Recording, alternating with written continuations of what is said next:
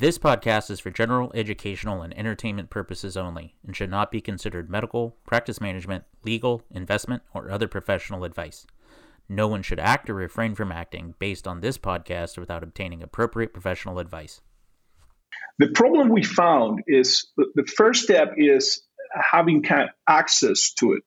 Because you can reach out, but if the patient doesn't understand the system and doesn't know if the colonoscopy is covered or not by their insurance, if they have insurance, if they don't have insurance, then you have the other problem. Okay, I reach out, they need a colonoscopy or any type of screening test.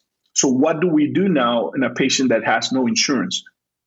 And actually, when we started the program, we had a specific number of colonoscopies we could perform for patients without insurance. But that started to change after expansion of Medicare with Obamacare. And we started to see that a lot of the patients actually had insurance through that program. And that facilitated things. Other thing we saw was that even with insurance, if you don't do the awareness and education part, they might have the insurance. They just don't know they need to do anything about it, anything about colorectal or breast cancer. Welcome to Gastro Broadcast. I'm your host, Dr. Fred Rosenberg. As you may know, March is Colorectal Cancer Awareness Month. The first colonoscopy was performed in 1969, but it wasn't until 1985, when President Ronald Reagan underwent a life-saving examination, that the procedure began to attract national attention. It would wait another 10 years before the first screening recommendations were established in the United States. And while much has been accomplished to raise awareness, much more needs to be done to reach our stated goal of screening 75% of the 45 to 75-year-old population. That's why I'm excited to speak with today's guest. Dr. Abdul Calvino is Assistant Professor of Surgical Oncology at the Boston University School of Medicine and the Program Director of the Complex Surgical Oncology Program at Roger Williams Medical Center in Providence, Rhode Island. In a recent issue of the journal Cancer, Dr. Calvino shared insights on his patient navigation program that improved colorectal cancer screening rates and reduced the gender gap in screenings among Hispanic patients. Dr. Calvino, welcome to Gastro Broadcast. Thank you very much, Dr. Rosenberg. It's a pleasure, and thank you for having me. We always like to start by getting to know our guests. Tell us a little bit about yourself. When did you develop an interest in becoming a physician? What led you to surgical oncology? Sure. I'm originally from Panama, so Spanish is my first language, and that's why some of my interest in the Hispanic population. But talking a little bit more about surgical oncology, when I was 15 years old, my grandfather, back in the 70s, used to be a heavy smoker, and he developed lung cancer. And when I was growing up, I actually lived all the things he had to go through with his lung cancer diagnosis. And that included radiation therapy, then surgery. It was a very tough road. But during that time, I was able to be exposed to medical oncology, surgical oncology. And I always remember when we had a family meeting and the surgical oncologist came into the room and talked to my family, my mom, my grandfather, to talk about the surgery. And at that time, I was 15 years old, and I kind of knew, okay, that's what I want to be. That's what I want to do in the future. So I decided to become a physician at that point, and then general surgery. That's the time when I came to the U.S., went to UIC, University of Illinois in Chicago, did my general surgery training, then did research on pancreatic cancer. I kind of already knew I was going to go into the oncology world, and then my fellowship in surgical oncology. Dr. Calvino, you developed a navigation program aimed at the Hispanic community. Can you tell us about that? Definitely. So when I first started my practice here in Providence, Rhode Island, and I didn't know this, but 14% of the population in Rhode Island are Hispanics, and half of them live in Providence, Rhode Island, where our cancer center is located. So because I'm from Panama, I speak Spanish, I started having a lot of patients that were Hispanics with colon cancer. And I started to notice that a lot of those patients were not presenting with stage 2, which is when the tumor is just located in the colon or the rectum, But most of those patients were presenting with stage 3, which means that the tumor has gone to the lymph nodes. And that's not usual. Usually you want a stage 1 or stage 2. So I actually start working with the Rhode Island Department of Health into looking to see what was the actual stage of the Hispanic patients in our state. And looking at the numbers, we realized that Hispanic patients in our state were diagnosed, and after surgery, they would have a stage 3 staging, more than whites. That definitely had something to do with the screening of those patients. And more than just operating on one patient at a time, and because of my Hispanic background, and I also had some experience on public health, I started to think, well, what can we do to actually help more in a population-based manner? And patient navigation was one of the things that came into our program. It started in New York. Dr. Freeman started patient navigation for other cancers and have shown at that time that it was useful and that would increase screening rates.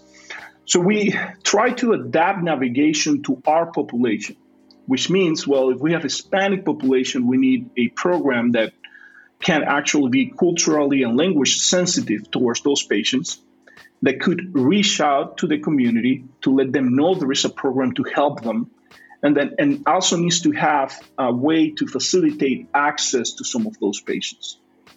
So that's how the idea of creating a navigation program for Hispanics started. Was this something that operated just out of your medical center, or did you attempt to engage the primary care doctors and the local gastroenterologists? Yeah, so the first step was to talk with our GI department, and they were all on board. And one of the things they told me is, yes, we'll be on board because a lot of our no-shows, meaning patients that were scheduled, but they just don't come to get the colonoscopy, are Hispanic patients. So they were saying, if there's anything you can do to decrease our no-show rates and improve access, we're on board. And then we talked to the Providence Health Centers, which is a federally funded health center system that has a lot of Hispanic patients. And we told them, look, we are putting together this program, and we want you to refer any patient, Hispanic patient that you think might benefit. So that's how we started to getting referral from our own system and from the systems around us that take care of Hispanic patients. And did you seek to get community involvement? That's right. And that was key in the whole process. We work a lot with the Department of Health. We work with a lot of non-for-profits to try to get the word that there was a program to help Hispanics. We work with churches, and I was actually going to the churches and talking with the community. There is something about a physician talking with the community directly that has an impact, a positive impact. And that's how we started to kind of get the program started. And we were able to get in 2 years almost 775 patients referred to the program.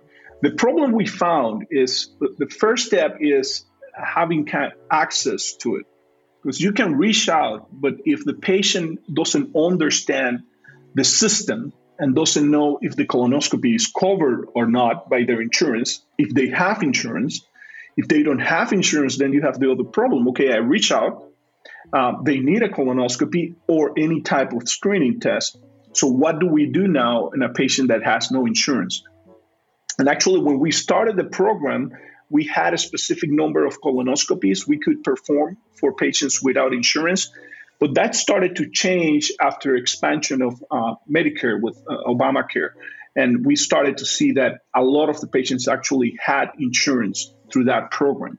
And that facilitated things. Other thing we saw was that even with insurance, if you don't do the awareness and education part, they might have the insurance, they just don't know they need to do anything about it, anything about colorectal or breast cancer. So as you mentioned, it's multifactorial. You need to have access, you need to understand why you need to do the test, and there are multiple barriers in the process. Tell us about the results of your study. What were your findings? Yes, so we were able to enroll almost 700 patients. And what we did is that we followed them and try to see, well, how long it will take, how many of these patients that have access and that we can navigate will actually get the colonoscopy. And we had a colonoscopy completion rate of 85%, which is above the 80% that was recommended initially by the American Cancer Society, and then was bring down to 75% when we realized that it's not easy to get to 80. But this patient navigation program show us that if you reach out and you help the patients through the system, they will get the colonoscopy done. We learn a couple of things in the process. One of the main things we learn is that communication with the patient is very important. One of the reasons we couldn't enroll a lot of patients into the program was that they didn't have a working phone number. So the patient would be referred, and we would call them, and the phone is not working anymore, or they wouldn't answer. We would send a letter, but we wouldn't get any communication back. And that was a main barrier. From the patients that were enrolled in the program, we realized that a lot of them didn't understand that colonoscopy was part or covered by their insurance. So they were thinking there is a financial cost. So that was one of the reasons that 15% of patients didn't actually show for the colonoscopy, even with navigation. So financial barriers are still very, very important. Some patients would say, look, I cannot be out of work for a day or two to prep and then have the colonoscopy. I won't get paid. So what we did is that we had a letter that will be going to their employers and said, look, this patient is going to have a screening colonoscopy, and that's covered. And, by law, they should have the day off, paid layoff. But it's still difficult. It's still difficult to have them come. Transportation was a huge problem. Colonoscopy, as you know, needs to be done under sedation, or usually is done under sedation, which means the patients cannot drive back home. They need someone to actually pick them up. And that patient needs to sign that they are responsible for the patient. And that sometimes can be a huge barrier. So your study has ended. Is the program still ongoing? The program is stopped with COVID back in 2019. So with COVID, we had to stop the program. We actually were off for almost 2 years and a half. And just this year, we restarted. And we restarted for colorectal cancer and breast cancer now as well. That's fantastic. And after your paper in the journal Cancer, have you heard from other communities looking to replicate what you've done? Yes, definitely. Not only here in Rhode Island, but in Boston, we have a good communication with researchers at Boston University. And I actually went to Philadelphia, where they were trying to start a similar program over there. So a lot of other communities have tried to use this as a framework to community outreach and patient navigation. What kind of feedback have you had from patients that have gone through the program? A lot of our patients, so we did a survey at the end of the navigation to pretty much evaluate the navigation process and see what we were doing right, what we were doing wrong.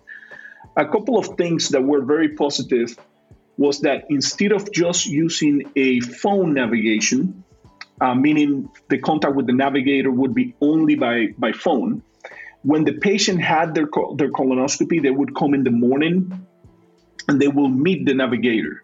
And then the navigator will have the opportunity to tell them, hi, Mr. Pedro, how are you? I am the navigator who was talking with you, that helped you with the letter, or that did this and this for you to be able to come today. We also made sure the navigator was a Spanish speaker with a translator or interpreter certificate, so they could actually help our GI department. Like, for example, if they wanted to ask if the patient ate something, the navigator would be there, would help with translation. And that was very, very important too. So at the end, we had the patients fill up a survey, and most of them were very happy with the service. And they felt that they wouldn't have done it without someone helping them to navigate the system. That's fantastic. What advice do you have for doctors in independent GI practices who may want to improve their outreach to the Latino communities and get more patients involved? Yes. So one of the things that have come time and time with some of the primary care providers and health centers that we work with is the time problem. A lot of them have to see a lot of patients in a very small amount of time. They have 15, 20 minutes to see a patient, and sometimes they don't have the time to actually educate the patients about colonoscopy, when they also have to talk about diabetes and cardiovascular problems and so many other problems.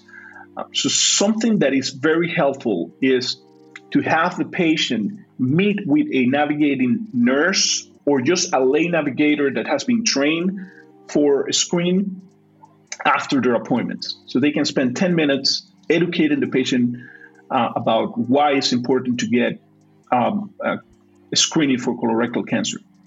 And colonoscopy is the best test.